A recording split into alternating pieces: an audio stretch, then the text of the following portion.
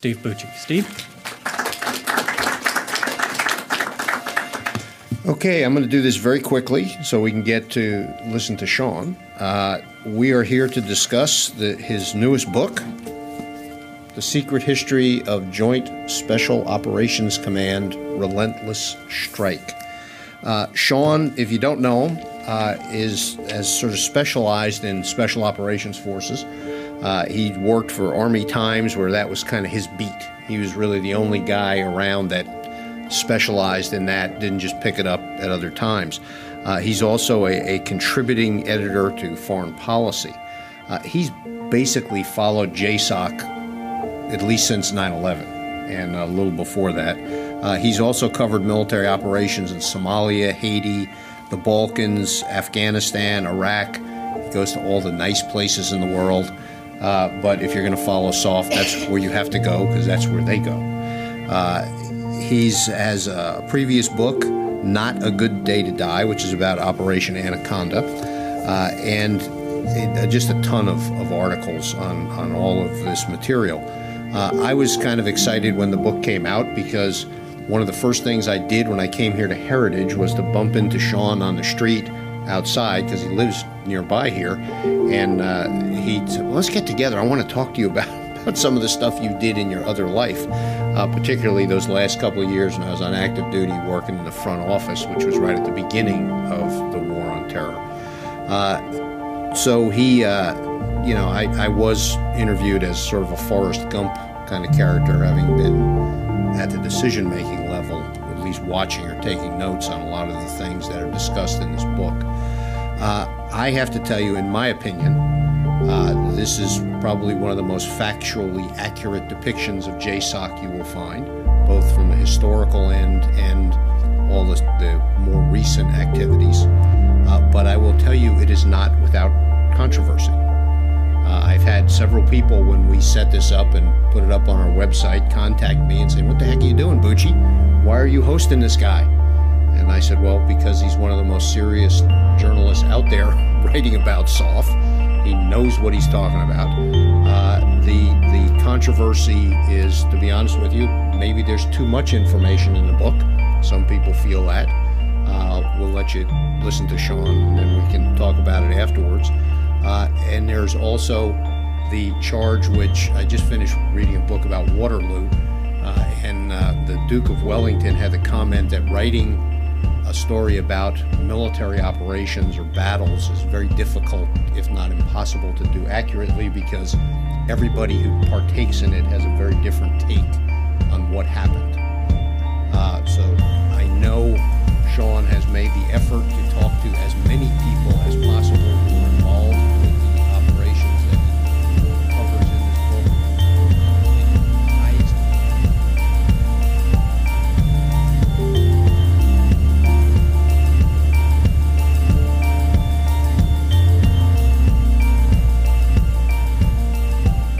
Welcome to the Global Recon Podcast. I'm your host, John Hendricks.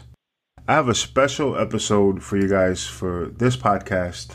My guest is best-selling author Sean Naylor. Sean, how's it going? It's going great. Thank you so much for having me on the show, John. Yeah, I appreciate you coming on here. I don't remember when it was that I read your first book, but it was a couple years ago. And then when you put out Relentless Strike, I think it was in 2015, I read that as well. So I'm really happy to talk to you. You wrote some phenomenal books. And then you also write and report on the sort of national security space, and that includes reporting on things that involve special operations or intelligence related topics. And you also have a Substack. Can we talk about that quickly? Sure. Yes. The site is called The High Side. That's THEHIGHSIDE, The High Side, which some of your listeners will know is is sort of the slang term for the sort of the classified email and computer systems in DoD and elsewhere in the government. So the website is thehighside.substack.com, and I am a co-founder together with Jack Murphy, former Special Forces NCO and longtime national security writer. Again, some of your audience may know Jack from the Team House, which is a sort of a YouTube podcast that he hosts, or that he co-hosts. And so we're having a good time with it. It's basically all but a full-time job for me. We have a few stories up on the site already. We have one about how the next Delta Force commander is going to be an aviation officer for the first time in the unit's history, and we put some sort of background and context to that. And we have another story about the keying off of President Biden's trip to Ukraine, and we look at the special operations support to that trip, but then using that as a sort of an excuse to talk about special operations support to previous presidential trips, and then an extensive discussion on how the Secret Service prepares for trips to war zones, and how those differ from trips to other Western capitals. And then most recently, we've had a deep dive into the Omega teams, which were quite controversial special operations teams from Joint Special Operations Command, who helped the CIA's ground branch operatives as they stood up the Afghan militias that became sort of basically private armies for the CIA across Afghanistan, and were, depending on who you speak to, either the most incredibly loyal, terrific warriors for the United States and the Afghan government, or people who, together with some of the Americans, allegedly committed a host of war crimes. Or maybe there's probably some people who believe that they were some combination of both. So anyway, that's our most recent article. It's a very, very long, detailed article with exclusive photographs in it.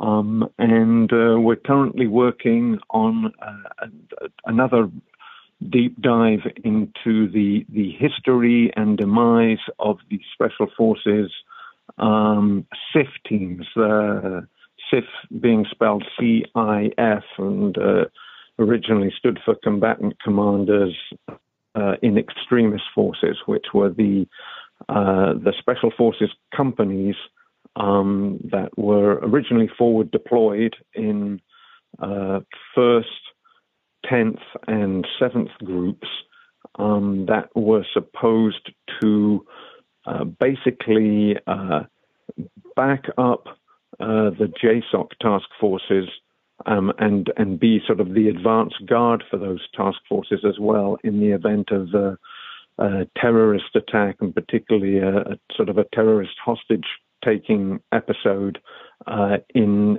their respective theaters. So it's that's also a very I think your readers will find it a very interesting article. We're hoping to get it out in the next week or so, and I mean I'm speaking on Friday, June 2nd now, so I hope it's out in the next week or so. What I actually really enjoy about doing this work with Jack is even though I've been reporting on these areas, special operations, intelligence, and national security in the military more generally, I find that I'm learning stuff with every article that we report.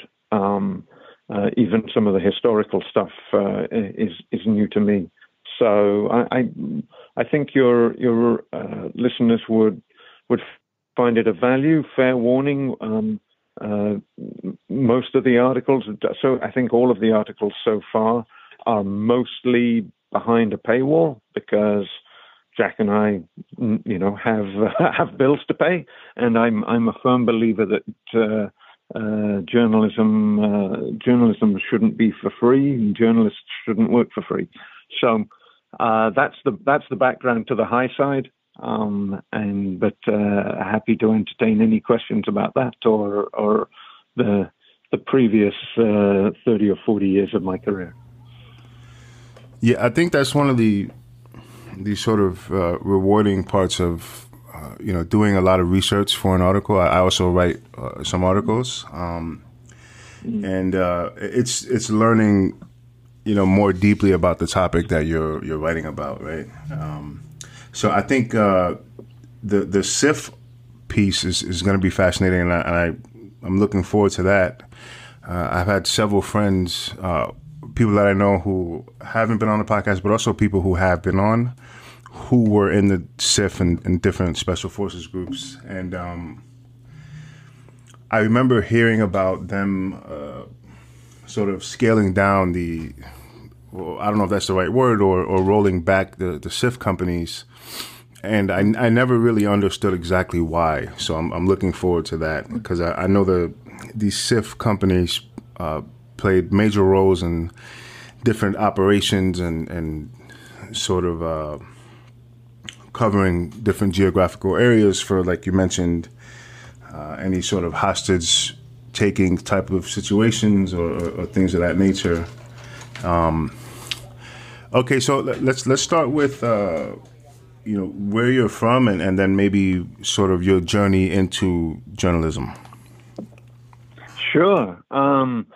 Well, I as careful listeners might have already surmised that I wasn't born and brought up in the United States.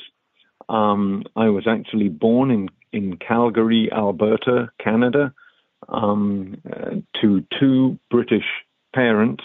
My father was working out there as an exploration geologist at the time, and we moved back for my parents, and not back for me, but to the UK at the age of about 18 months for me. I grew up in England then for the first half of my childhood, and then my parents, who had actually attended university in Dublin, Ireland, and retained a lot of friends there, moved to Dublin literally on the eve of my 9th birthday. We moved, and so I grew up in Ireland for the second half of my childhood. And it was in my final years in high school there that I became very interested in journalism, and actually in rock and roll journalism, in rock music. And that's how I got my foot in the door of the business. Was I became the hard rock correspondent for a magazine called Hot Press, which is still going strong in Ireland, and it's sort of roughly equivalent to Ireland's version of Rolling Stone, the same sort of mix of music, other entertainment, and political and social issues in the magazine. So I was able to leverage that to get a scholarship to Boston University to study journalism.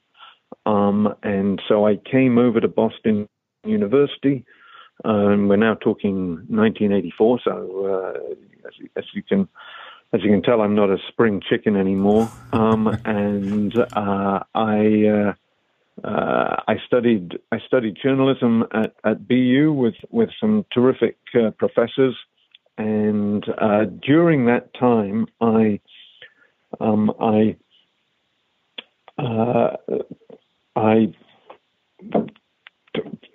for a number of complicated reasons, but I became motivated to go out and spend the summer between my junior and senior years in college covering the Afghan war with the Soviet Union, the Mujahideen, from Peshawar in Pakistan, and traveling around the tribal areas in Pakistan and going into Afghanistan. And that was an invaluable experience. I was able to meet people who, at the time, were difficult to meet, but not nearly as difficult as they would become 20 years later. I spent part of a day drinking tea and chatting with Jalaluddin Haqqani, the boss of the Haqqani network, in his compound in Miramshah in the tribal areas. I met Gulbuddin Hekmatyar, and who was, running one of the Mujahideen parties at the time, and was also sort of soon to make an appearance on the sort of the U.S. Most Wanted list. And I met a young functionary for one of the more moderate Mujahideen groups, and got to know him and like him, and his name was Hamid Karzai. So I had for a 20-year-old kid, let's say, it was quite an adventure. And then, as I said, I went into Afghanistan in what we would now call, I was embedded status with some of Hekmatyar's forces for a few days. So it was an amazing experience, and it sort of convinced me that that's the sort of stuff I wanted to write about, and came back to Boston University, graduated. I worked for a local paper in the Boston suburbs for about 6 months called the Daily Transcript out of Dedham, Massachusetts. And then I went back to graduate school at Boston University, which had sort of in the meantime established a Center for Defense Journalism. And they gave me a fellowship to get a master's degree in international relations with sort of a focus on national security issues. And I basically got that now we're talking 1990, spring of 1990, and I came down to Washington looking for a job writing about national security, and very fortunately for me, what would basically be the perfect job for me opened up at Army Times. And I spent the next 23 years officially, slightly less than that in reality, but officially I spent the next 23 years as a reporter for Army Times, and I got to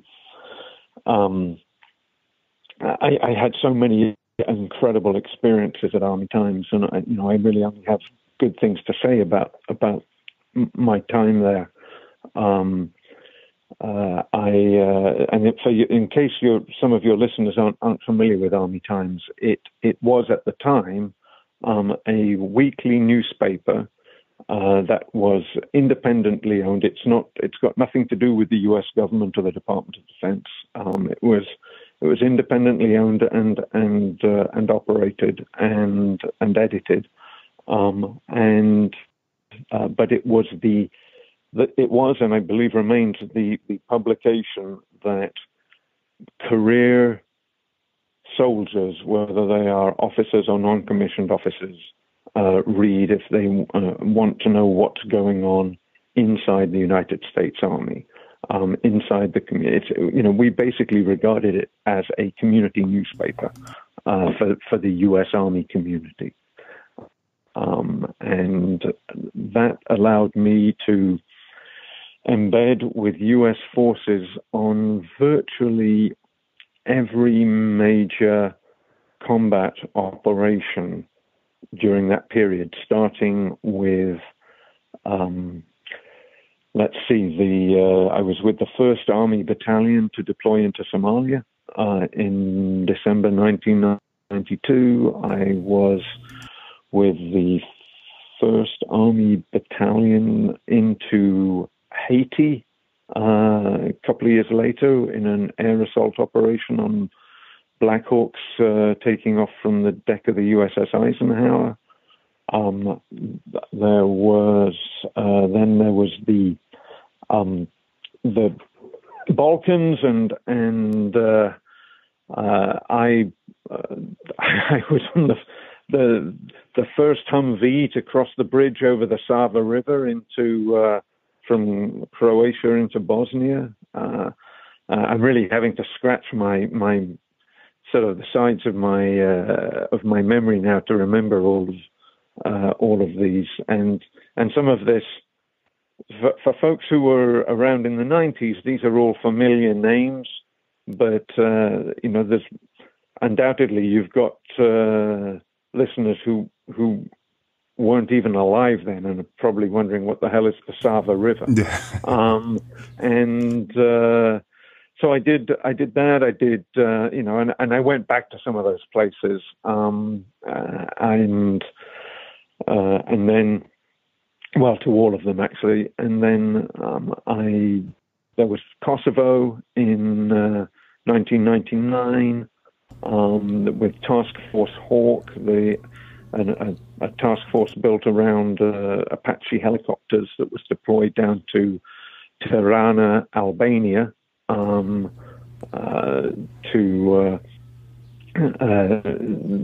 was never actually sent into combat during the operations in Kosovo. And then once there were U.S. peacekeepers in Kosovo, I went and embedded with them.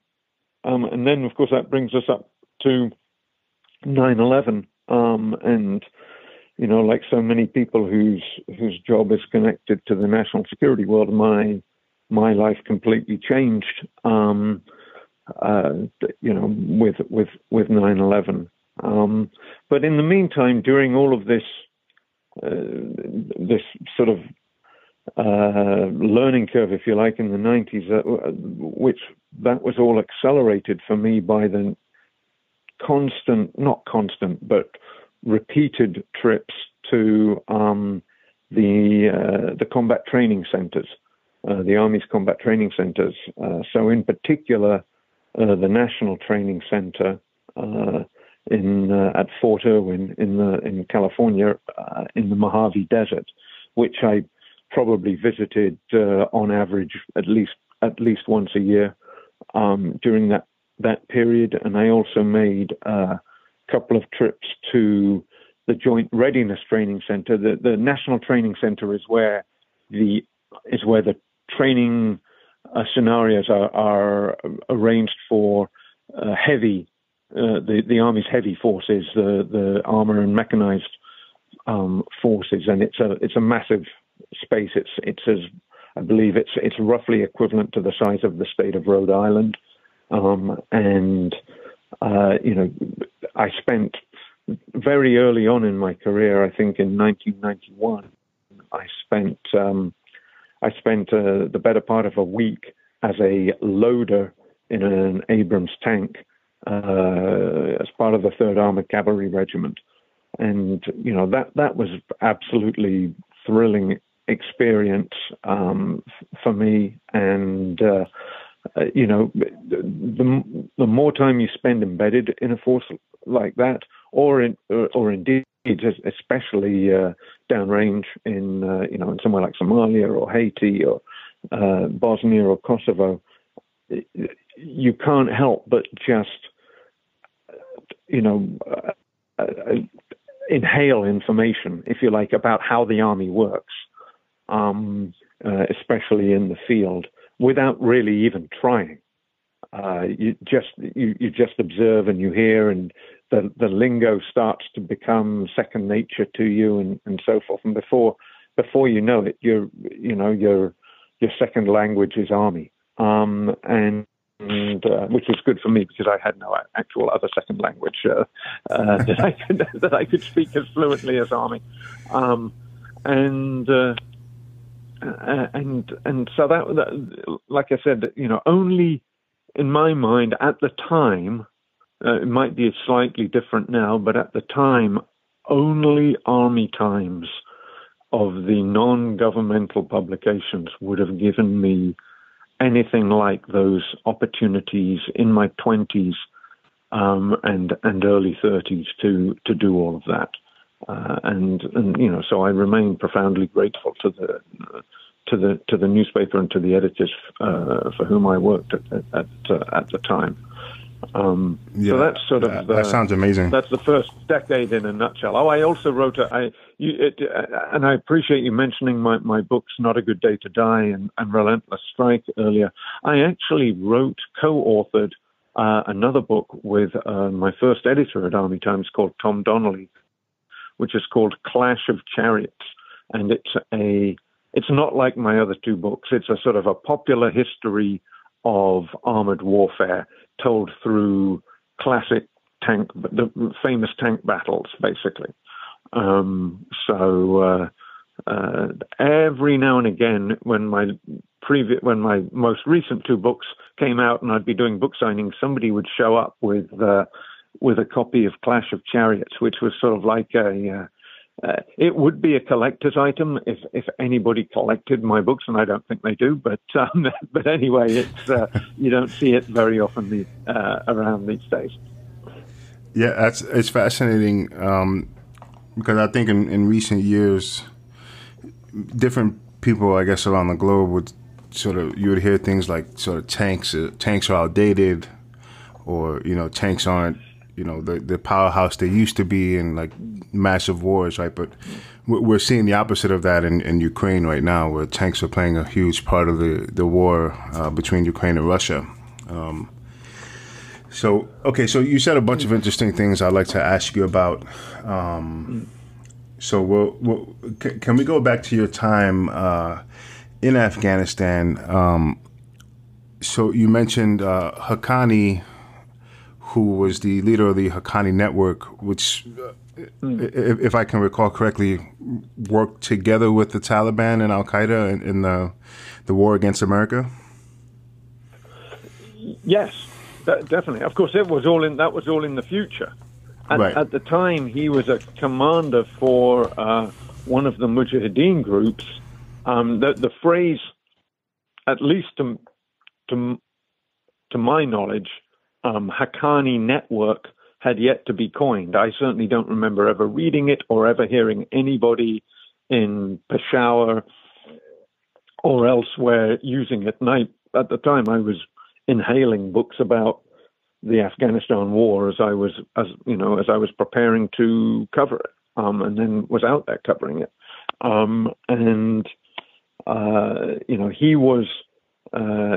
He was a commander who had benefited from a lot of U.S. largesse, just like so many of the other Mujahideen commanders. I mean, it's not exactly a secret that the United States ran a massive covert operation to train and equip the Afghan Mujahideen, most famously with Stinger missiles, the anti-aircraft missiles.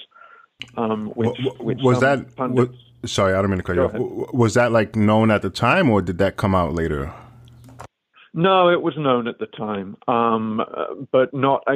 The United States. The idea of a covert operation is that the the difference between a clandestine operation and a covert operation is a clandestine operation. Nobody knows it's happening at all. So that might be something like the recruitment of an espionage asset, the recruitment of an agent. And a covert action is the action or the results of the action are visible, but the hand of the United States in that action is invisible, or at least plausibly deniable. And that was the case with the Stinger missiles. But I remember being in Peshawar, talking to people about it. It was ongoing at the time, and it was understood to be ongoing. So it wasn't.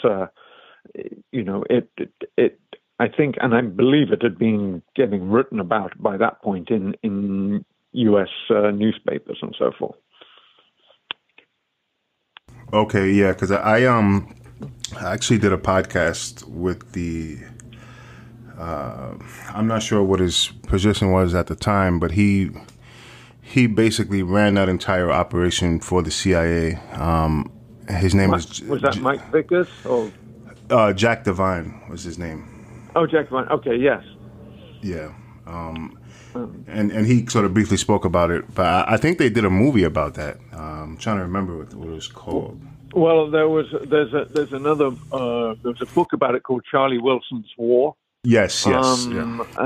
By George Cryle, and they made a movie of that book. Right. Yeah, I remember that. Okay. Okay. Then, and you also you mentioned that you had met with Karzai, who later became the president of Afghanistan. Backed by the U.S. What was he like? He was very interesting. I remembered him. I mean, obviously, I had no idea he was going to go on to be the president of his nation for years.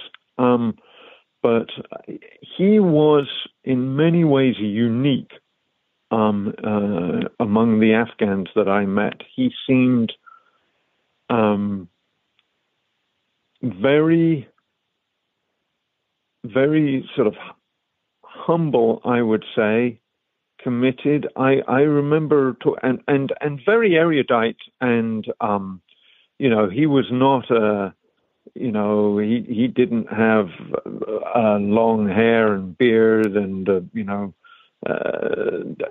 clutching an AK at all times or anything. I mean, he was obviously an articulate, educated young man.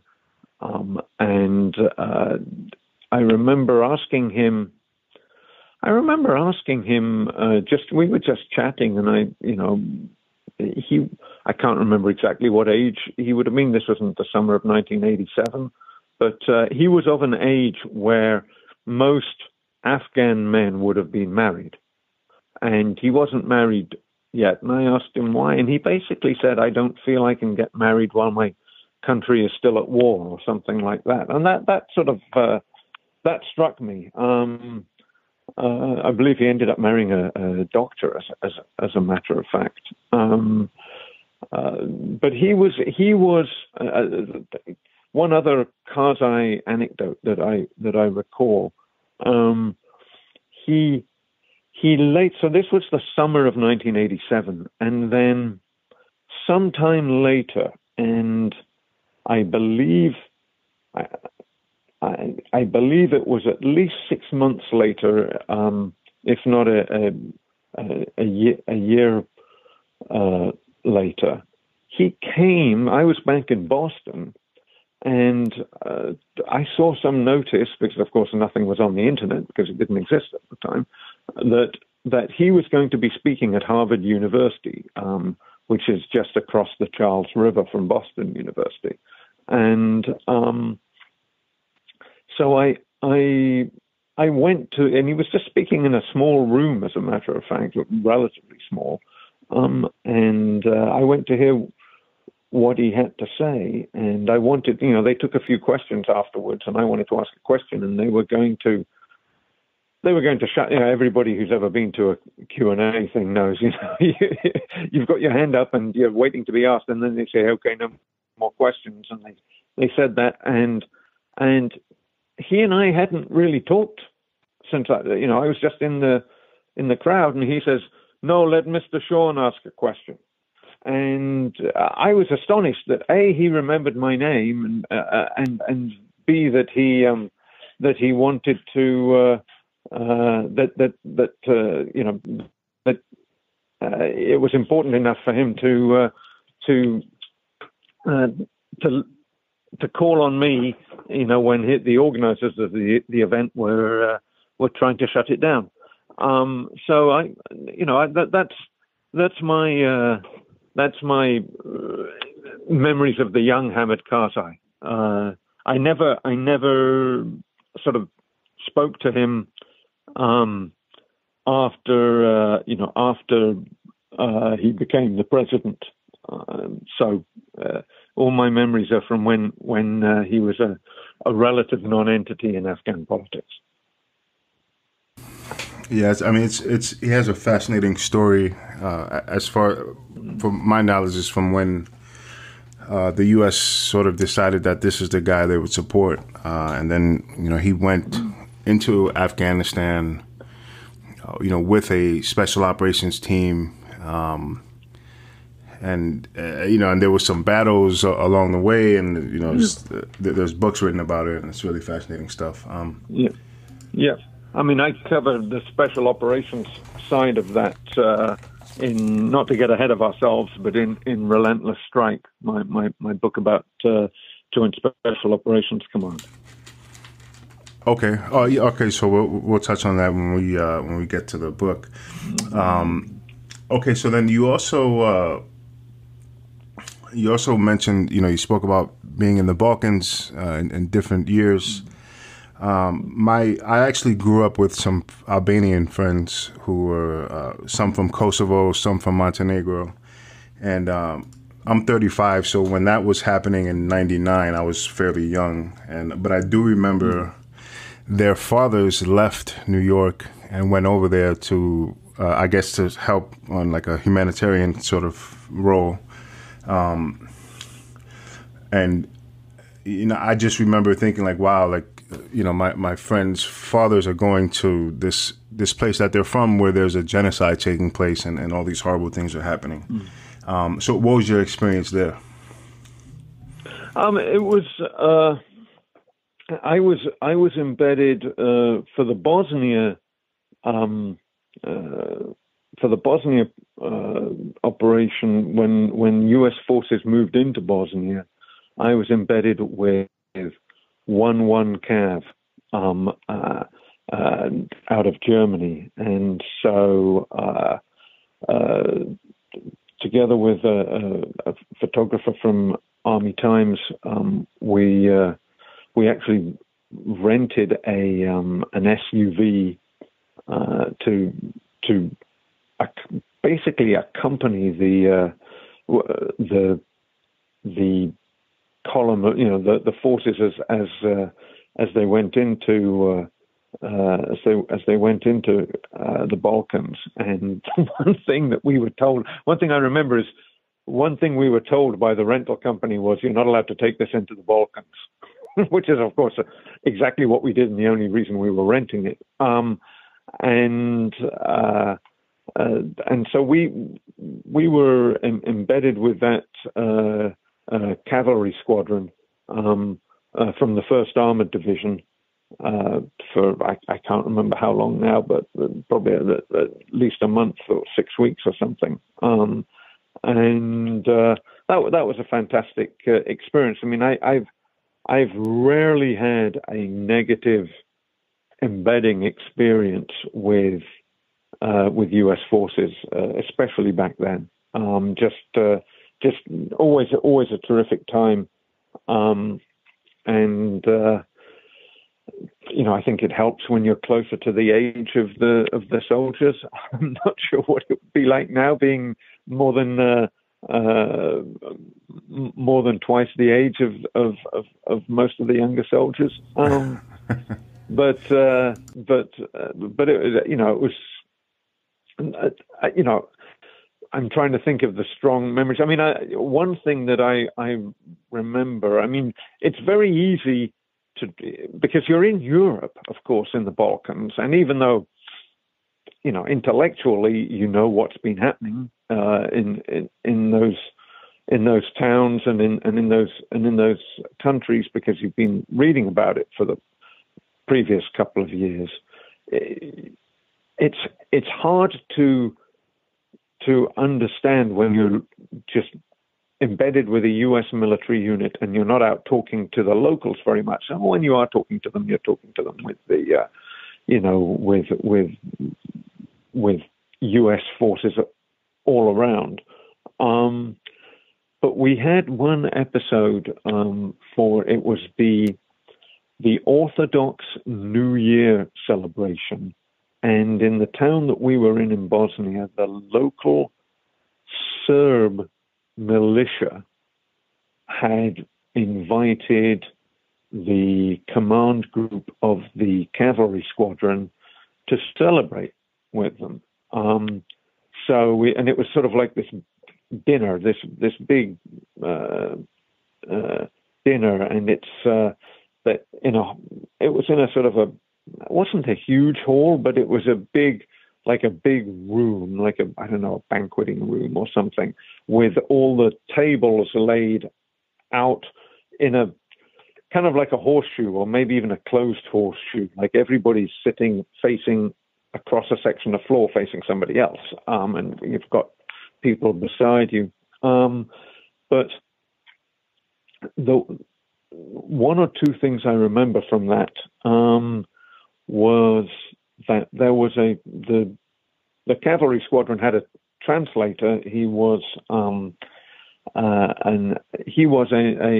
Bosniak, a Muslim, and I mean the whole reason he was there was just to be an interpreter, and he was absolutely terrified of going in there and translating with these Serb militiamen.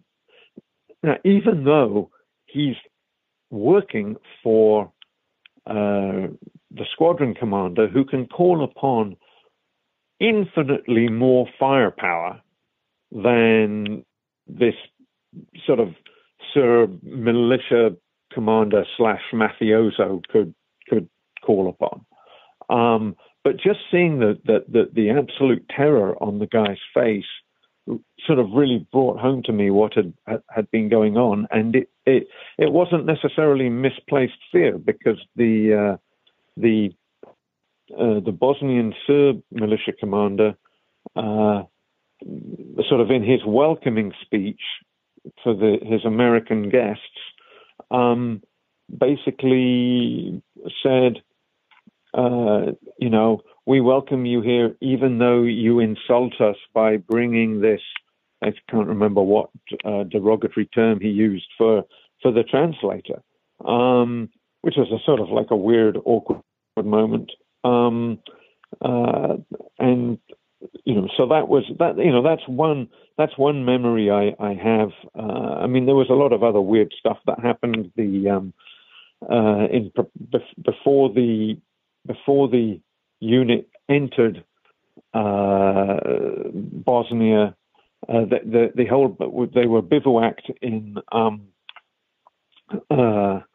bivouacked in Croatia, a town called Županja, just across the Sava River. And the whole point was they were waiting for engineers to build a pontoon bridge, and it was taking a long time. And at one point, all of the engineer troops had their tents on the floodplain of the river, and it flooded. And so everybody's tents, got flooded, and a whole bunch of stuff got washed away by the flood. So I mean, that was another memory. It took far longer, that you could tell that there were 3- and 4-star generals much higher up the chain, drumming their fingers on their desks, wondering when the hell this bridge was going to be built, and they were probably getting asked by the defense secretary and so forth. So, I mean, there's a lot of great, as with most of my embedding experiences, just a lot of great sort of random memories of that of that time. Yeah, if I can recall, I think one of the main sort of driving reasons that the Serbs were committing these essentially war crimes was against the Albanian Muslims in Kosovo, in Bosnia. I can't recall exactly why, but well, it was Serbs v. Muslims in Bosnia. Okay. Because Bosnia was a multi-ethnic and is a multi-ethnic country, it's a slightly different situation in Kosovo, which that situation developed a few years later. So this was in the mid-90s now, 95, 96. Is the period that I'm talking about, and then the Kosovo War was 99. So yeah, it's hard to believe that this was all more than a quarter century ago now. Yeah, and with the war in Ukraine, obviously Russia invaded, and Russia supports the Serbian government. So with the sort of the online, back and forth, pro-Russia, pro-Ukraine crowd, mostly on Twitter from what I'm looking at, there's been some talk about, how the U.S. is, people have gripes with the U.S., right, for things that happened, particularly in the last 20 plus years, right? But I've seen Serbian sort of pro-Russian bloggers, I guess, also criticize the U.S. and some NATO members for their intervention in the Balkans in the 90s. And they speak as if the U.S. just said, you know what, we're just going to go and bomb you guys for no reason. It's kind of mind-blowing. Yeah, I mean, that's obviously not what happened, but you're right. The Serbs have always been close to the Russians, and vice versa. And I mean, some of that is the religious ties with the Orthodox Church. So yeah, I mean that went on. I mean the Balkan Wars were, even the most recent set of them in the late 90s were the whole 90s, I suppose, were incredibly complex, which is par for the course with that part of the world. And I mean, that's where we get words like balkanized and so forth. You get small parts of countries that are whose populations are implacably opposed to the populations of other small parts of the same country. I mean, it's and the country itself isn't very big, so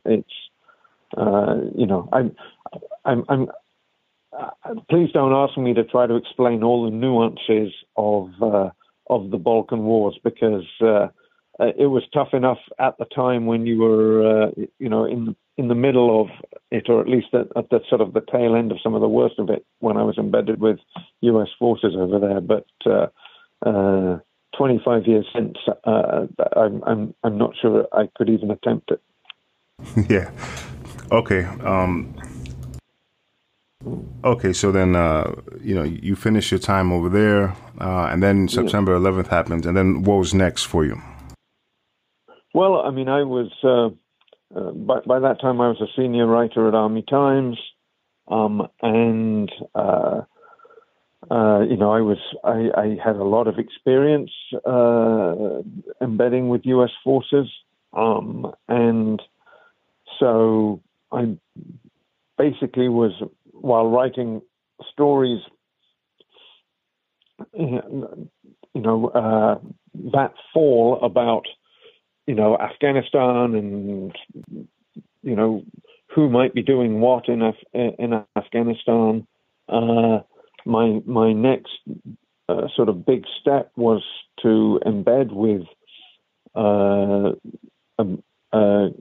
troops from the 101st Airborne Division, a brigade called the Rakistan Brigade, which is the third brigade of the 101st, and all of its battalions are they're the first, the second, and the third battalions of the 187th Infantry Regiment, and that embed was basically from January through May of 2002, and that involved going down to Fort Campbell, Kentucky, where the 101st is headquartered, and flying out of there to Afghanistan, to Kandahar, and spending the first couple of months in and around Kandahar. Probably the first 6 weeks in and around Kandahar, and where the brigade was basing out of, Kandahar Airfield, CAF, as it later became known for years, and then I was offered the opportunity to embed with the Rakistan units that were going into Operation Anaconda. When I was offered the opportunity, nobody told me where it was going to be or what exactly was going to happen. I was just told to sort of, Warren Zinn, the Army Times photographer who was with me, and I we were just told to pack, as they told us, pack for high altitude, cold weather mission, and pack light, which it's hard to do both of those at the same time, and to be on the airfield at a certain time at a certain location. And we did that. We were picked up by a vehicle and driven to a plane and got on. We didn't even know where we were going. They wouldn't tell us until we got there. We arrived at Bagram, and then we spent a few days getting briefed up on what was going to happen in Operation Anaconda, which was the last major battle, and actually the largest battle of the first phase of the war in Afghanistan, and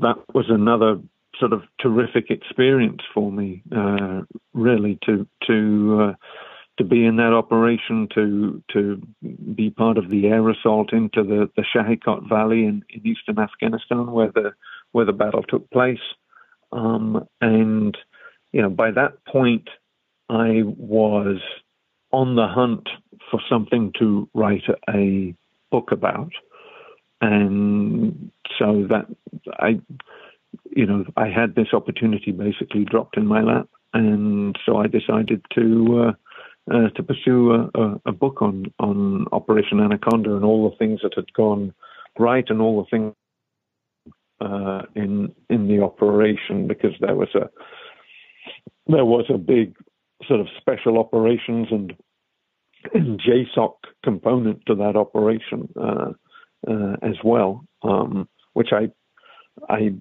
only slightly understood at the time, but came to a much fuller understanding of as I did my reporting.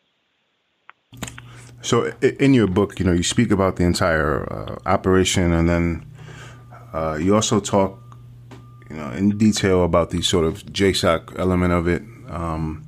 Did you have access to any of those guys that you wrote about in the book when you were there, or did that all come after? not sort of interview access, but I mean, I certainly ran into some of them in and around the Bagram. I mean, it was a Bagram back then in sort of February, March, April of 2002 was a far cry from the much more modern sort of set of facilities that that Bagram Air Base became by sort of the the last time I was there, which was I believe 2010, and I'm sure it got even more modern and sophisticated until it was abandoned a couple of years ago. And so,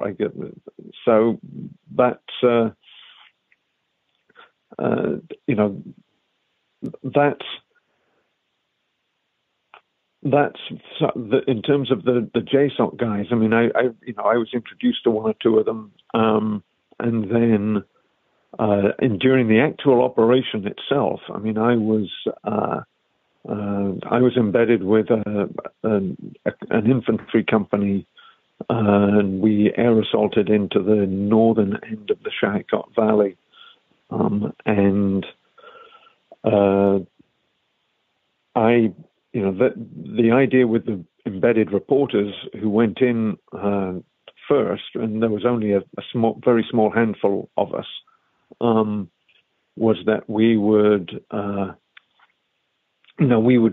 come out after a few days and file our stories, and the helicopter I was happy to stay out there longer, frankly, but the helicopter that was sort of not that I was told I needed to get on basically to get back to Bagram was an MH-47 from the 160th Special Operations Aviation Regiment, and on that helicopter, getting on the same helicopter, which basically landed just very close to where we were bedded down on the side of the valley, and where the company command post was.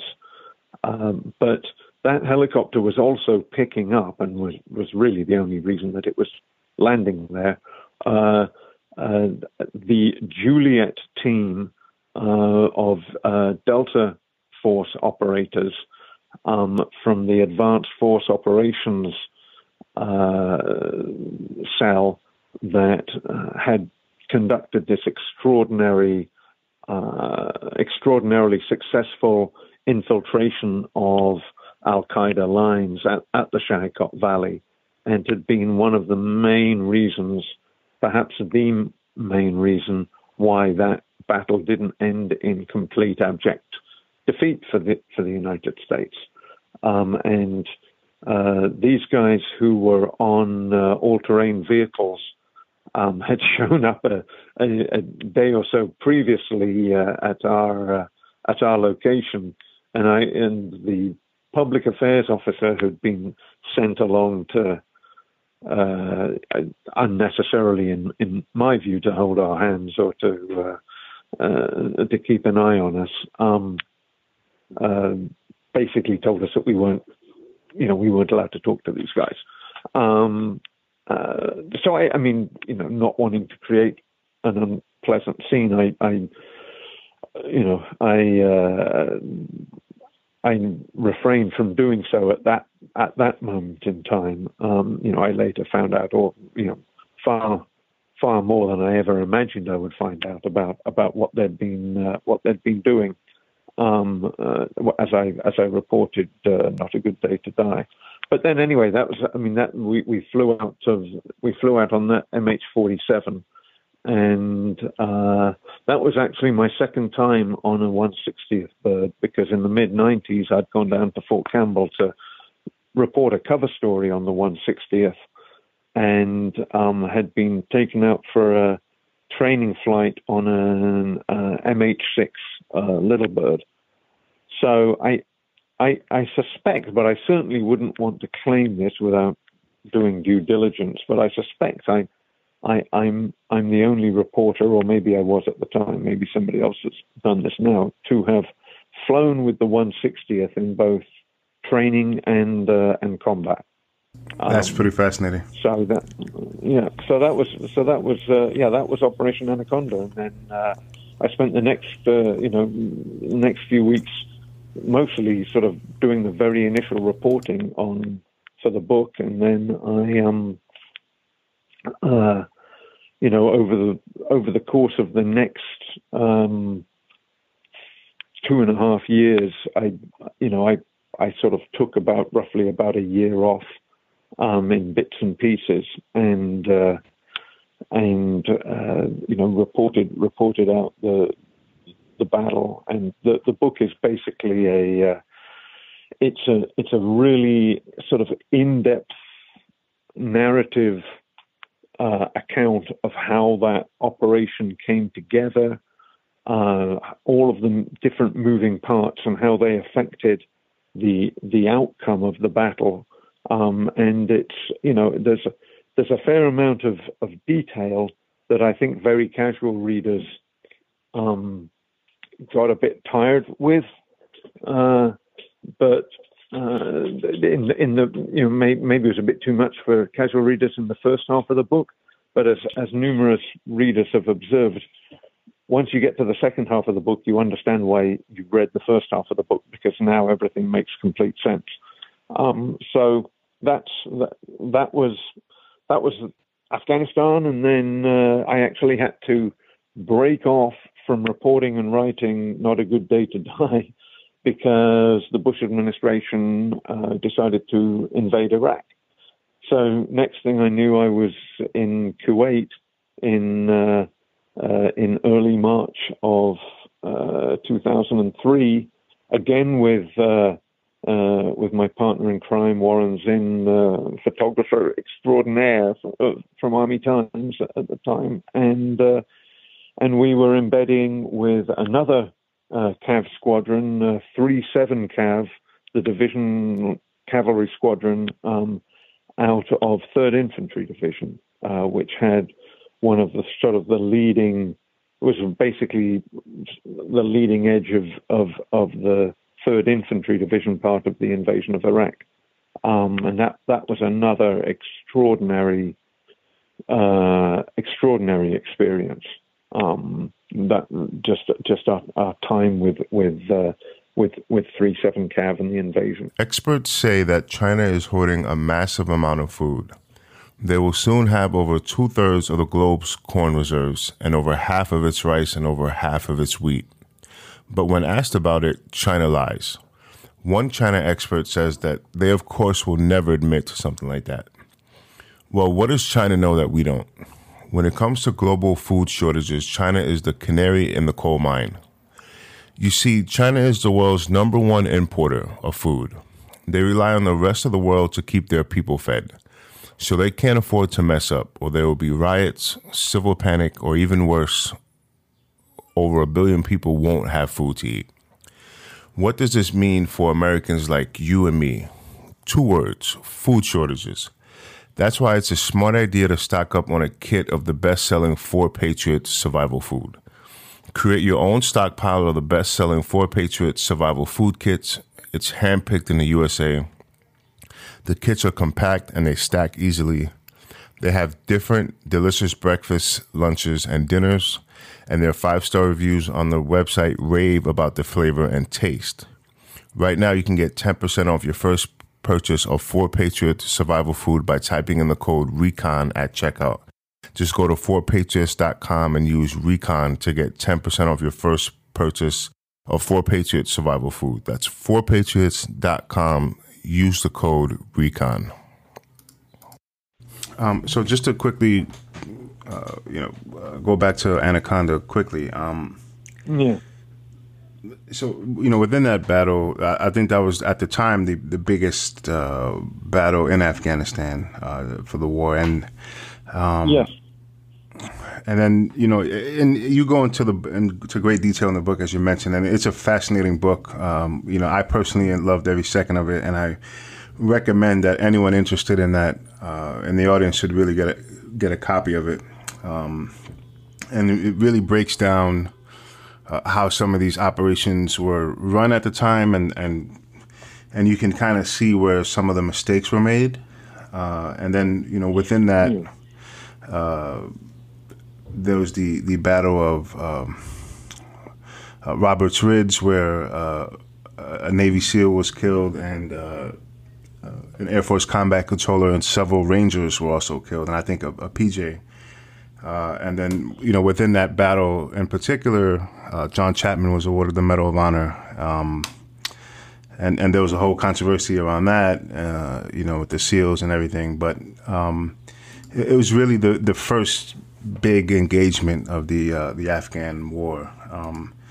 And then, even within, you mentioned some of the Delta Force sort of reconnaissance teams that played a pivotal role in, sort of breaking behind enemy lines in that battle. And, I think one or two of those Delta operators were later killed in Iraq a few years later. That's right. Yeah. Bob Horrigan was killed in Iraq. Mm-hmm. Yeah. So just for the audience, if you really want to know more about that, I highly recommend you get a copy of the book. It's called Not a Good Day to Die: The Untold Story of Operation Anaconda. What year was it published? It was published 3 years to the day after D-Day of the operation, so March 2nd, 2005. Okay. Okay. All right. So then you get to Iraq, and then were you there for multiple sort of embeds, or? Yeah. Yes. I mean, I did the invasion with 3-7 Cav, and then came home, kept working on Not a Good Day to Die, and doing other stuff for Army Times, and then I went back to, so that was 2003. Then my next embed actually was back in Afghanistan in autumn of 2005. I sort of did a mixed embed with some of the time with regular infantry units and some with 1st Battalion, 3rd Special Forces Group, the Desert Eagles, who were based down in Kandahar at the time, and so I spent some time with them. And then and then my next embed after that was the summer of 2006, and I was embedded with a Stryker cavalry squadron, and Stryker vehicles. The Army's wheeled armored vehicles, and they spent the first month or so of the embed. They were out in Anbar province, and then they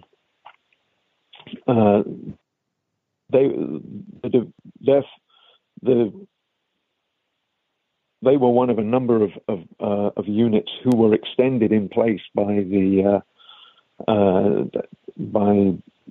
Defense Department, and basically told they were going to do, I think, another 3 months in theater, but they got moved to Baghdad as part of that. So I stayed with them, and then I traveled with them to Baghdad to what was called the Victory Base Complex, which was a series of bases, the largest of which was called Victory Base, and they were all at basically on the grounds of or near Baghdad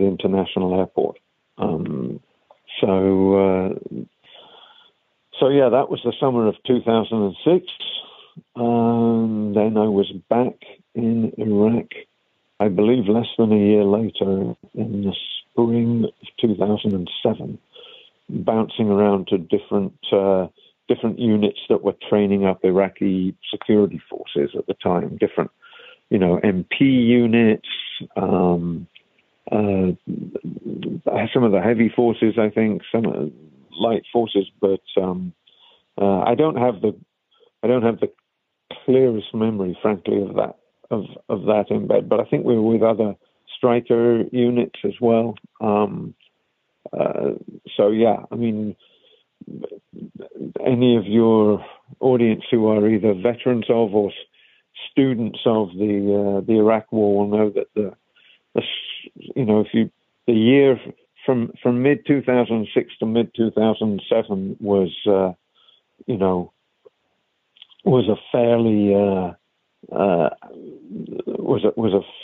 fairly awful time for Iraq, and a very active time if you were an embedded reporter over there. But anyway, very, very interesting as always. Oh, so there was one thing I forgot to ask you. So you mentioned sort of embedding with these units that were sort of air assaulting into different areas. Were you jumping with them? Mm-hmm. No, so these were not airborne assaults. Got you. Okay. Air assaults. So this was an air assault is using a lift helicopter like a Black Hawk or a Chinook. So no, we were. I was not jumping. Got you. Okay. Yeah. Okay. Yeah. When you mentioned it in my head, I was like, was he jumping? Okay. Okay, so that's pretty fascinating stuff. And yeah, I mean, that time in Iraq was a pretty terrible time, and especially for those infantry units who typically sort of deploy for 10 months or a year, or and then they get extended. And from my understanding, in some cases, sort of last minute, so they're kind of expecting to go home, and then they're told, you have to stay for right. Yeah. No, exactly. And I mean, you could just, out in Anbar, I mean, things were dangerous, but they were, when you were on the base, other than the occasional rocket that got fired into the base by insurgents, you sort of felt, you certainly were, all your senses were on alert when you were outside the base, but on the alert, on the base rather, you didn't feel as necessarily as aware of it. But in Baghdad, you could just stand in the middle of Victory Base complex and hear stuff blowing up in Baghdad all day long. I mean, it was extraordinary. So yeah, just again, I felt incredibly fortunate to sort of be, eyewitness to some of this stuff that most civilians never come close to. Okay, so you do a couple embeds in different areas of Iraq, and then what was next for you after that? So I had, by that point, when I wasn't embedding, I had become a specialist reporter at the Military Times papers covering special operations forces. So that was a sort of a job given to me after the publication of Not a Good Day to Die in 2005. And so I was basically reporting and writing and as much as I could about special operations at the time, and learning as much as I could about them, and spending a lot of time meeting people and for drinks or for coffee or for meals, and delving into that world as deeply as I was able. So that was sort of the '07, '08 time period, and then in 2009 I went back to Afghanistan in the autumn of 2009, and that was I wrote I'm not sort of going into a lot of detail because there's only so much time we have talking about some of the more high profile articles that I've written, but especially on the special operations stuff. But one article that came out of that embed was about a Stryker brigade in the Arghandab. I was embedded in the Arghandab with another great bunch of soldiers, and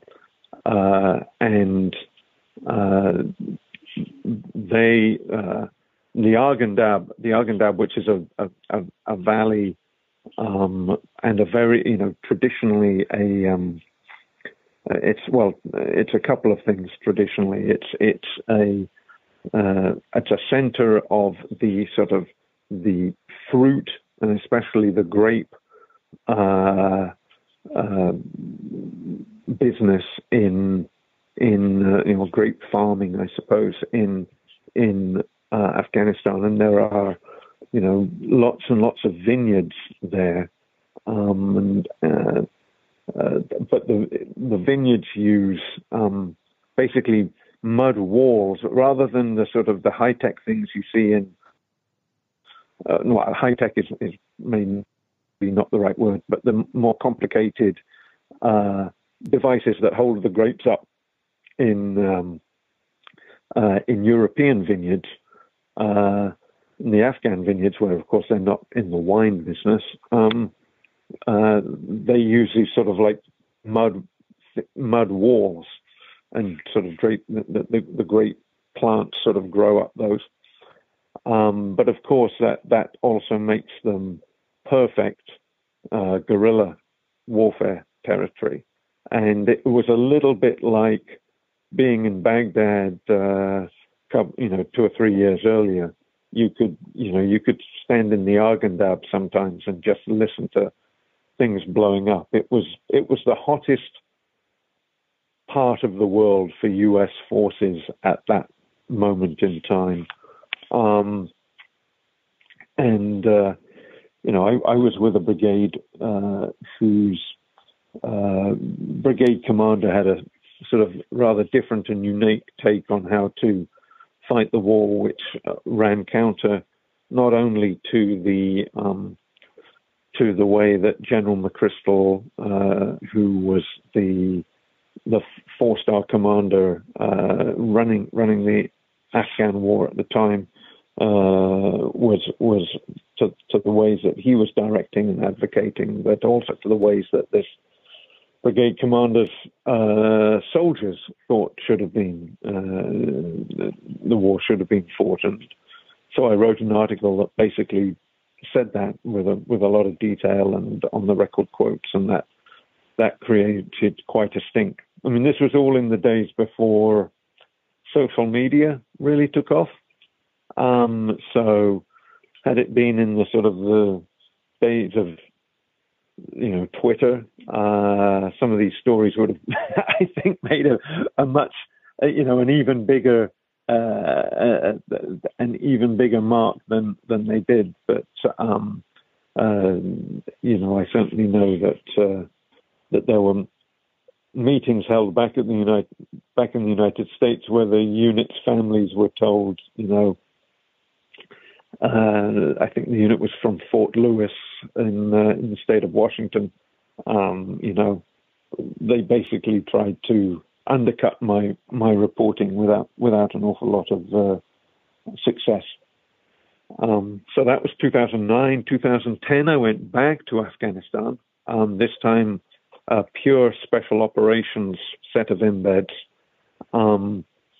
I was embedded with, I believe it was SIF-SOC, Afghanistan. Of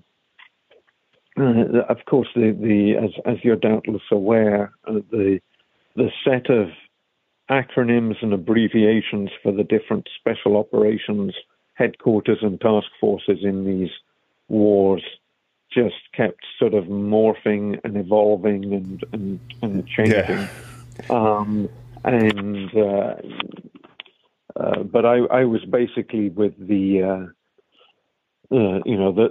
senior headquarters of the White SOF in Afghanistan, which was run at the time that had the general in whose headquarters I was embedded for part of the time was Scotty Miller, who, former Delta Force commander, future,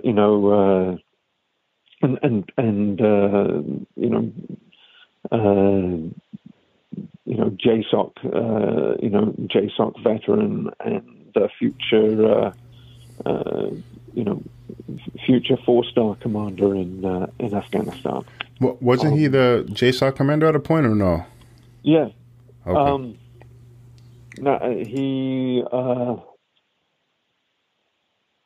Yes, he was.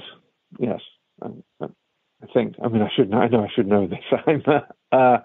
It's Relentless Strike came out 8 years ago, and I've got to. The days when I had every commander's not only memorized in order, but which month and year their tenures of command began and ended are long gone. But yes. So that was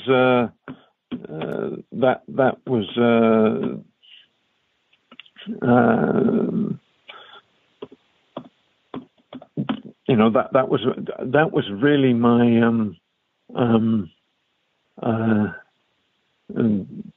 that was the 2010 embed was the last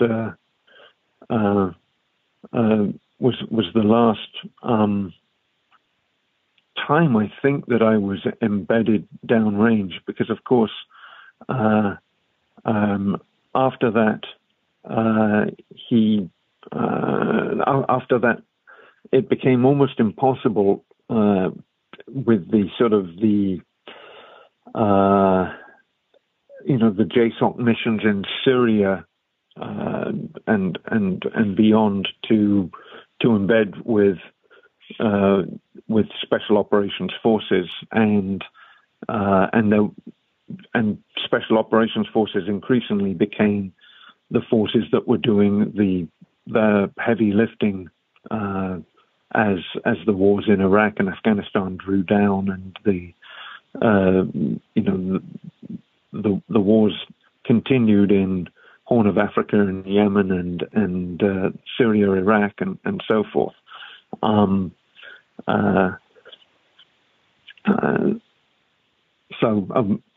by the way, I'm just checking while we're talking.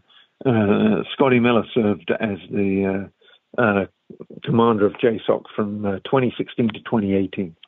Okay. Yeah.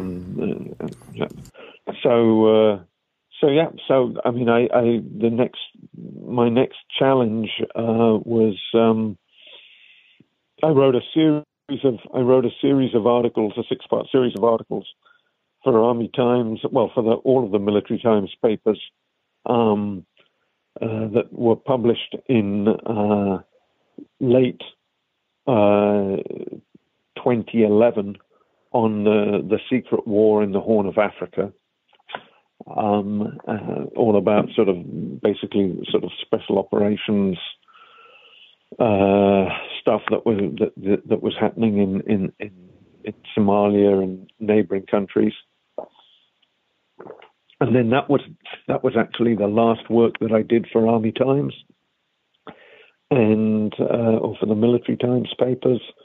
And I went on book leave then to work on what would become Relentless Strike, my history of Joint Special Operations Command from its inception through, I suppose, 2014.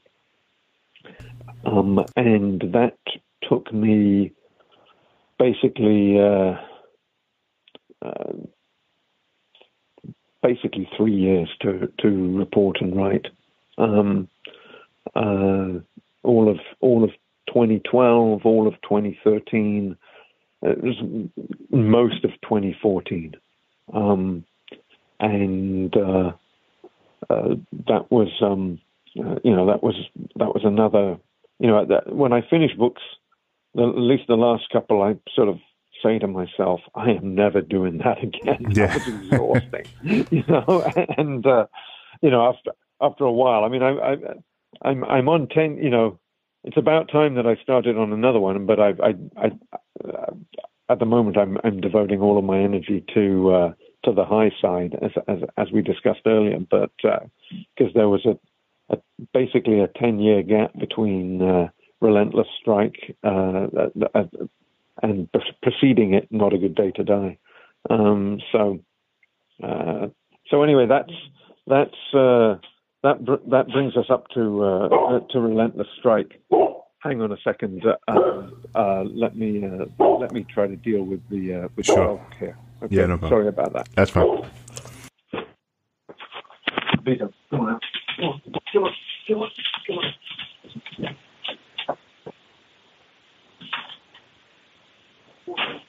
Hey, kids, take these out.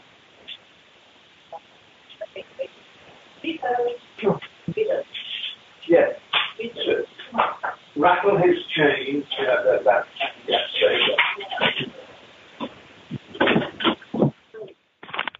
Sorry about that, John. No worries.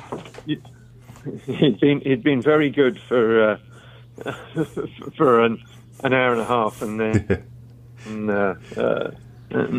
then decided it was time to either be fed or go to the bathroom or both. So Yeah, that's all right.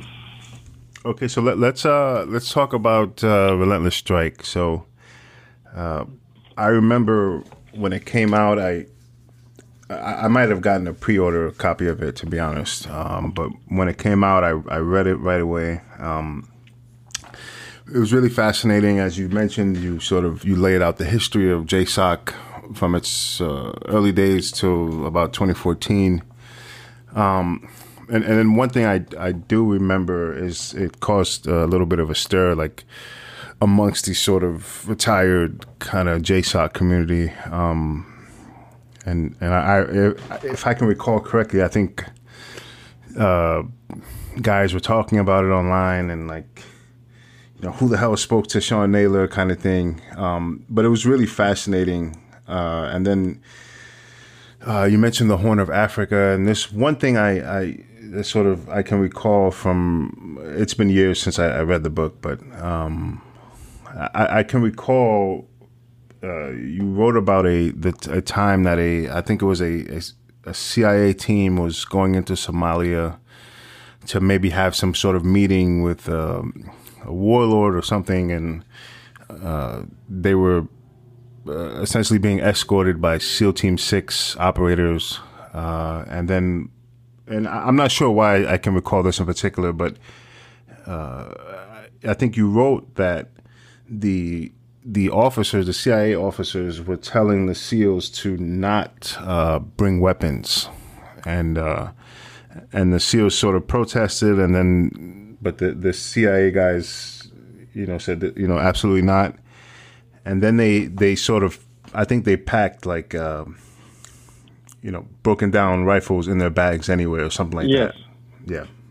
Yeah, no, once you got to the last part, I then remembered the anecdote. Yes, no, that's right. The book has scores of little anecdotes like that in it. There's always stories that you don't get or that you can't confirm, and so you don't put in the book, but I was very satisfied with it as I think it's the first full length sort of history of book length history of JSOC, and I believe it remains the only one. And I mean, as you can imagine, it's incredibly challenging to report a detailed, accurate history of a secret organization that whose raison d'etre is to command and control secret operations run by other secret organizations. And so it's it was a reporting challenge, but I'm based on the feedback from readers. I think I was able to achieve what I set out to achieve. Yeah, and it's a great book. Thank you. Yeah, I thoroughly enjoyed it, and it really generated a ton of sort of discourse amongst the sort of special operations community of mainly retired guys, who are online and doing podcasts or whatever.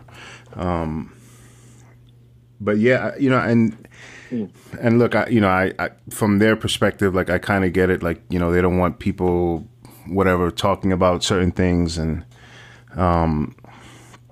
but I still think, and this is sort of my just general view on books, and this is more pertaining to guys who get out and write books, is I still think it's important to sort of tell the history of what is happening in these sort of highly regarded units, right? That and essentially is funded and equipped by taxpayer dollars, right? So and of course, exactly. Right. So, like, of course, you don't want to reveal things that could compromise anybody or operations or methods.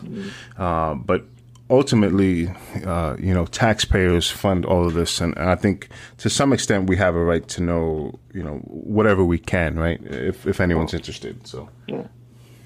I mean, the points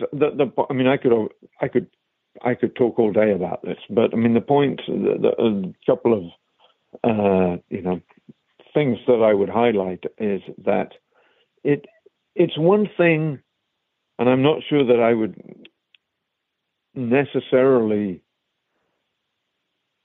agree with the argument, but it certainly, I can imagine it being made that special operations issues and details ought to remain secret when those special operations forces are fighting a sort of when those operations are conducting on the fringes of major wars. It's completely, in my mind, different to make that argument about special operations forces when the special operations forces themselves are the supported effort in the war, as they were in both Afghanistan and Iraq. And I mean, that was something that it took me some years to realize is, at first you kind of assume, but you don't know that there are special operations forces in the theater, and then you realize that there are special operations, and you know that there are, and then there's a whole other layer of understanding, which is like, wait a minute, all of the rest of this stuff is just icing on the cake of the special operations forces missions. The special ops are the cake. The special ops are the supported effort in these wars, and JSOC being the most supported of the special operations missions. So you're talking about basically the United States' main effort in multiple, depending on how you define them, multiple campaigns of one global war or multiple wars in different countries, all being fought at trillions of dollars of United States, coming from United States taxpayers, and all being fought in their name, and of course, incurring inevitably thousands of casualties, of American casualties, not to mention the many tens of thousands of casualties from other nations and from the host nations. And the idea that we should just, as reporters, sit on our hands and pretend, that not to notice that is going on, to me strikes me as absurd, and it would be a betrayal of, what journalism is supposed to stand for in a free society and what it's supposed to, the function it is supposed to perform in a free society. So that's my, I'll get off my soapbox. But you're certainly right that Relentless Strike, even more than Not a Good Day to Die, created a lot of discourse, as you put it, in the special ops community and in the wider National Security Committee. I mean, there was multiple people have told me that there was a big FBI investigation into how I got my information. I know that in certain units and organizations, personnel were told that it was illegal to own the book because it represented a mishandling of classified information, wow, or something like that. I was told that it was removed from the Defense Intelligence Agency library, probably for a similar reason, and yet, I heard very positive things from a lot of special operations and JSOC sort of alumni about it. I had an eyewitness report of somebody who visited, let's just say, a recent national security advisor of the United States while that person was in office in the White House, and told me that Relentless Strike was prominently displayed on his bookcase in the White House. That's funny. And I think one of my favorite anecdotes, that sort of made me feel good as the author, is someone told me not long after it had come out. So it was a sort of a relatively thick hardcover book. That they had been walking down Connecticut Avenue, which is in downtown Washington, D.C., and in fact leads almost straight to the White House. And somebody had walked past them on the sidewalk, but basically not even paying attention to traffic or people around them, just with their head in the book, turning pages and reading it as they walked. And I thought, okay, and I've hit at least one bullseye there with that. So yeah, it was. It was an interesting few weeks after the book came out, and all of that controversy was going on. But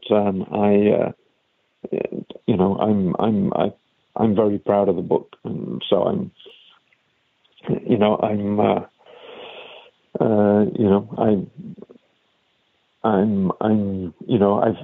thought long and hard about doing a sort of a part two, and I've sort of decided against that. But I'm happy to let that work stand on its own and speak for itself.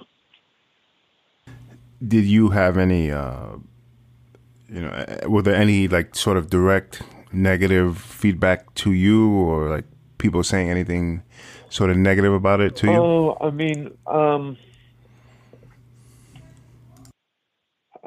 there's one individual who'd been an officer in Delta Force, and I had tried to engage him. He writes thrillers now that basically trade off of his experience in Delta Force. And I haven't read the thrillers, so I can't know. They may be fantastic thrillers. I'm not trying to disparage them at all. But I had reached out to him while reporting it, just to say, hey, look, I really appreciate your insights for the book that I'm writing, and given him my contact information. We'd gone back and forth. He basically, if I recall right, and this is just off of memory, he basically said that he didn't feel able to do it because he think he still had a security clearance, and he was doing some consulting for the Defense Department or defense contractors or something. I can't remember. But I know it's like, okay. Anyway, when my book came out, and I had been told that he had another Delta veteran had told me that this guy had been in charge of a military freefall jump into Afghanistan, a freefall mission into Afghanistan in the sort of the early days of the war in Afghanistan. And I cover these freefall missions quite extensively in the book. And I'd just been told that he'd been in charge of one. And that was wrong. I mean, it's to my knowledge, it's the only factual error in the first edition of the book, which he obviously. I mean, I remember I told him that this is that I was reporting this and that I'd like to talk to him about this, and it would have been the easiest thing in the world for him to say, "Hey, look, off the record, that wasn't me,"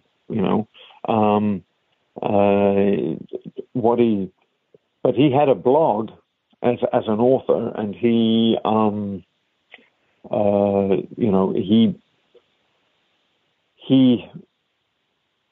basically said, once my book had come out, he basically said, to try to undercut my credibility, he basically said, "Look, this didn't happen. I didn't do this." He says, "I did," but then he basically, I think as the kids would say now, he doxed me, right? So he reproduced my emails to him with all my contact information. And I think he said something to his readers like, "Why don't you let Mr. Naylor know what you think about this?" or something. I mean, I'm paraphrasing now, but it was words to that effect. I had no idea this had happened. Okay. And so I suddenly start getting texts on my phone and emails, and I just that were very insulting and vitriolic from people I have no idea who they are, and certainly have no idea how they got my cell phone number, right? And it was because of this, and so that was an interesting experience. Of course, I later met and got to know the individual who had actually commanded that raid or that freefall mission, so I mean that was a little frustrating to me because the individual in question, the thriller author, could have simply told me what he said on his blog without breaking any security, without violating any security issues, without breaking his non-disclosure agreement. Saying I've never done something is hardly breaking an NDA, and So that was, I mean, that was weird. I mean, over the years, if you're in journalism as a news reporter, you have to develop fairly thick skin. I mean, I cover the military, which is frankly better than if you cover politics, especially sort of these days, given the overheated nature of political discourse in the United States these days, but I mean, I've gotten used to sort of seeing on special ops chat boards sometimes. I mean, there's a lot of those chat boards where people say very nice things about me, and I'm grateful and appreciative of that. But every now and again, you'll see, Sean Naylor needs to die a painful death or something like that. I mean, that was one that sticks out to me from some years ago. You've like I said, you've got to develop a thick skin about this sort of stuff fairly early in your career, I think. Yeah, I mean that's unfortunate. Some of the sort of weird antics around some of that stuff, but I mean overall, I think it was a great book, and anyone who's interested in the history of JSOC, I mean that's probably where you would go, right? I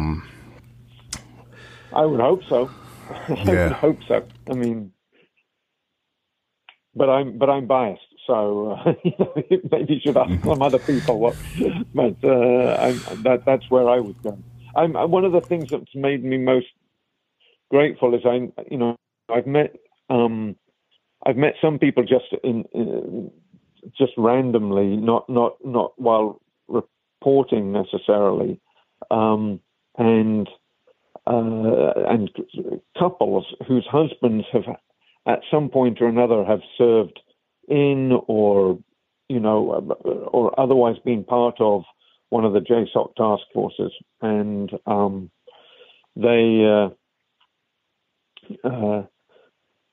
what they've told me is, I mean, a lot of these guys, feel like they have to keep, operational secrets from their wives, right? And they're going to get asked about that in some of their polygraphs and so forth. But what I've been told by more than one couple is they've basically said, you see this book?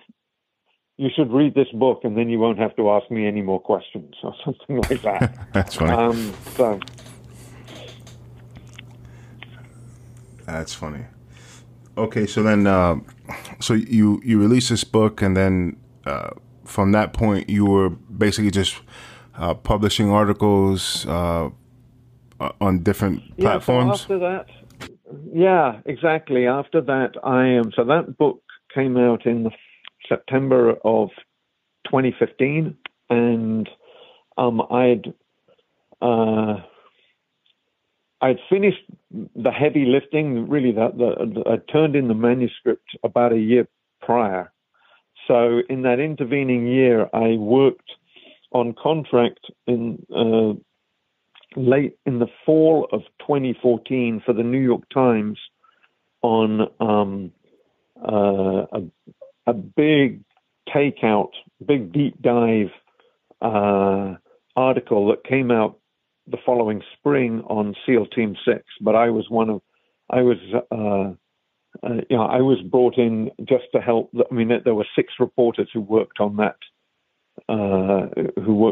story, 6 bylines. And I was very grateful to be given the opportunity to be one of those 6. And the story won a George Polk Award, which is a fairly major journalism award.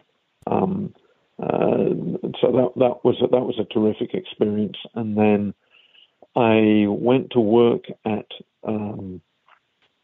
Foreign Policy as the counterterrorism and intelligence reporter in early January of 2016. No, 2015. I beg your pardon, 2015. Because of Relentless Strike still hadn't come out, but I was essentially done with it, other than going back and forth with the publishers, lawyers, and editors, and so forth. And that was an interesting experience at Foreign Policy. I worked there for roughly, 7 or 8 months. But ultimately, I didn't see eye to eye with my boss. And in most cases in the world, when you don't see eye to eye with your boss and someone has to leave, it's not the boss. So I was on my way, and then I basically took a deep breath and collected my thoughts for a few months, and then I was back freelancing for the New York Times on a number of different stories, one of which ended up being a front page, Sunday front page deep dive about the Takagar battle from Operation Anaconda to which you were referring earlier, with the deaths of John Chapman and Neil Roberts and Rangers and PJs, and there was also, of course, a 160th airman who was killed in that fight. So I was working with Christopher Drew, who I'd worked with on a number of these stories with the New York Times, an absolutely phenomenal reporter who had previously written a very highly regarded book on submarine warfare called Blind Man's Bluff. He co-authored that, and on submarine espionage, I should really say, and he and I basically I got word that there was an attempt that the Air Force was going to attempt to get a Medal of Honor for John Chapman, who I'm going to try to sort of sum this up without going through the entire detailed story, but who basically evidence suggested being part of a SEAL Team 6 element. John Chapman was an Air Force a special operator from the 24th Special Tactics Squadron, and been assigned to a SEAL Team 6 element that had been tasked with taking the highest point of the Shinnecock Valley during Operation Anaconda, but for various reasons had been tried to drop the team off right. The 160th helicopters had tried at the team's instruction to drop the team off, team leader's instruction, who was operating on his SEAL Team 6 chain of command's instruction, to drop the team off right on the top of the mountain, which was going to be their observation post, and that broke a sort of rule of thumb of reconnaissance, which is you don't infill by helicopter directly onto your observation post and directly onto your OP. Anyway, it turned out that the Al Qaeda fighters were there. They already, and they, as they took the helicopter under fire, Neil Roberts, this SEAL, fell, or in one theory, misunderstood a command and jumped, but certainly fell from the helicopter and landed in the snow, and was tragically, basically killed execution style, really, by as far as we can tell, by the Al Qaeda fighters not long thereafter. The helicopter itself was badly damaged, but limped north. In fact, landed just several hundred yards north of where I was literally sleeping at the north end of the valley with the company, the infantry company command post with which I was embedded, and the SEALs went back to the top of the mountain in another helicopter a short while later in a desperate and incredibly brave attempt to rescue Roberts, and they were able to get off the helicopter, which was again taken under vicious fire by the Al Qaeda fighters. They got badly shot up. They couldn't find Roberts. They couldn't identify him, at least, and they got driven off the mountain, minus Chapman, who appeared to have been shot dead. And they were, two or three of them were of the other SEALs were wounded at the time, and they couldn't sort of stop to basically collect his body and carry it off the mountain. They were just taking too much heavy fire. And later on, a predator that had that was over the mountain by that point captured a gunfight going on at the top of the mountain at a time when, in theory, no Americans were alive at the top of the mountain, which obviously raised a lot of uncomfortable questions in JSOC, because this was a JSOC part of the operation, as to who that could possibly be. And although there have been, and I suspect will continue to be, efforts to undercut this or to undercut the credibility of the evidence, at least at the moment that I'm speaking to you, the vast majority of the evidence suggests that it was John Chapman. So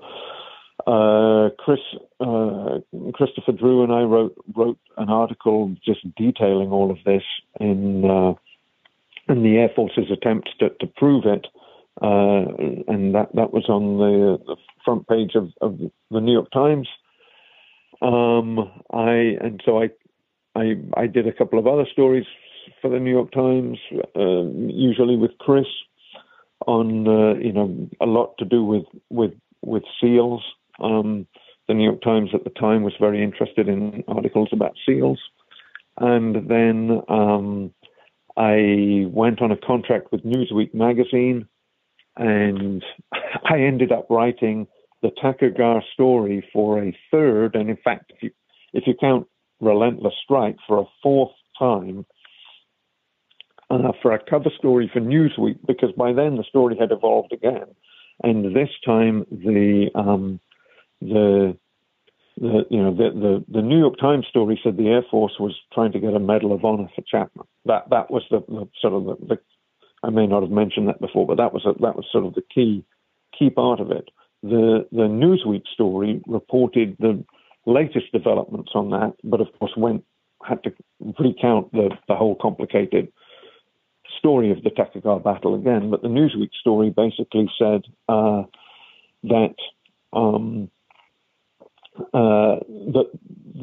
the SEALs and Naval Special Warfare was and SEAL Team 6 in particular were trying to prevent a Chapman getting a Medal of Honor by arguing against it, refusing to sign the statements, attesting to his bravery that they'd given in the immediate wake of the fight, and in the meantime, arguing that, proposing instead that Britt Slabinski, the SEAL who'd led the element that went to the top of the mountain with that Chapman was was part of, and recommending him for the Medal of Honor instead. Now, as a lot of your audience will know, the way it turned out was basically a sort of a deal where both service members received medals of honor. Chapman, obviously, posthumously. I should have said that. Of course, Chapman was killed. The video captures him being shot. Again, just an incredible tragedy. But so Chapman, Britt Slabinski received his Medal of Honor, and then John Chapman received his Medal of Honor, but that was another sort of controversial story that I got to write on, and that was on the cover of Newsweek back in. By that point, it was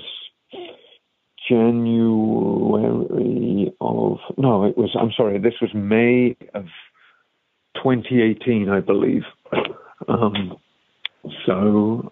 That was, I think it was April or May of 2018. That was, and then right after that, I think actually on the day that it was officially published, at least online, I started a job at Yahoo News as an investigative national security correspondent, and I was with them for more than 2.5 years. So until early in 2021, when I was, along with a whole bunch of other people, a victim of a round of corporate layoffs by the Verizon Corporation's Verizon Media componment, because Yahoo News at the time was owned by Verizon. So I got laid off, and since then I've basically I did a bunch of research for a project that I put on hold, but haven't given up on that will return to the early days of the war in Afghanistan. But in the meantime, I'm excited to be the sort of the co-founder and of the High Side, and it's been an enjoyable ride so far. So I think that brings us up to date. Yeah, and the whole situation with Chapman. I remember when that was happening. I was podcasting during that period. And I actually know one of the SEALs who was there, who was wounded. I think he was shot, if I can recall correctly. And I just remember there was so much controversy, about the entire situation, and in particular from the military community, and then, if I can recall correctly, particularly from the Army or ex-Army guys like Rangers and Special Forces and stuff. They were very critical of Slabinski and the SEALs, and there was sort of a lot of, for lack of a better term, shit talking about that whole thing. And then, of course, there's a video on YouTube of the scenario in which Chapman was eventually awarded the Medal of Honor, which is difficult to watch, but really incredible in its own way to see, him fighting by himself for such I think it was like an hour or so. Yeah. No, you're right. And you're right that the whole episode did create sort of bad blood in JSOC, and I mean, I think that's one of the reasons why it was initially, I don't want to say brushed under the carpet, but it kind of was in a way. I mean, to be fair to JSOC, they assigned an investigating officer into the Takagar fight, and they,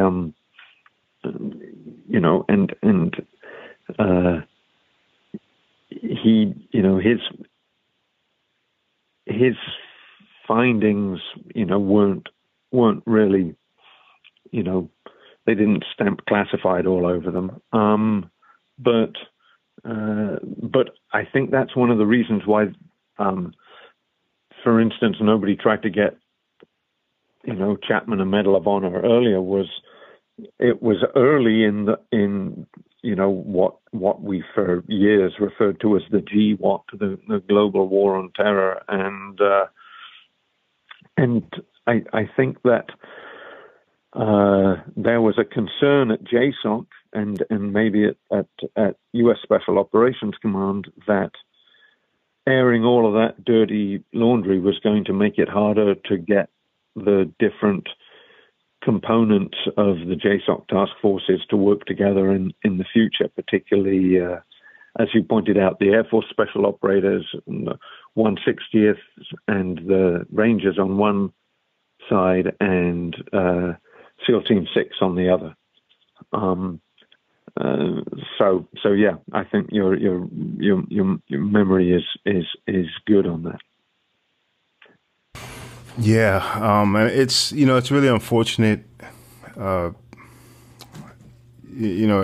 Ultimately, they were taking fire from almost all sides, and they were outnumbered. It was at night. It was freezing cold. And they're getting wounded. That they thought Chapman was killed. So it was really a shitty situation to be in. Just to sort of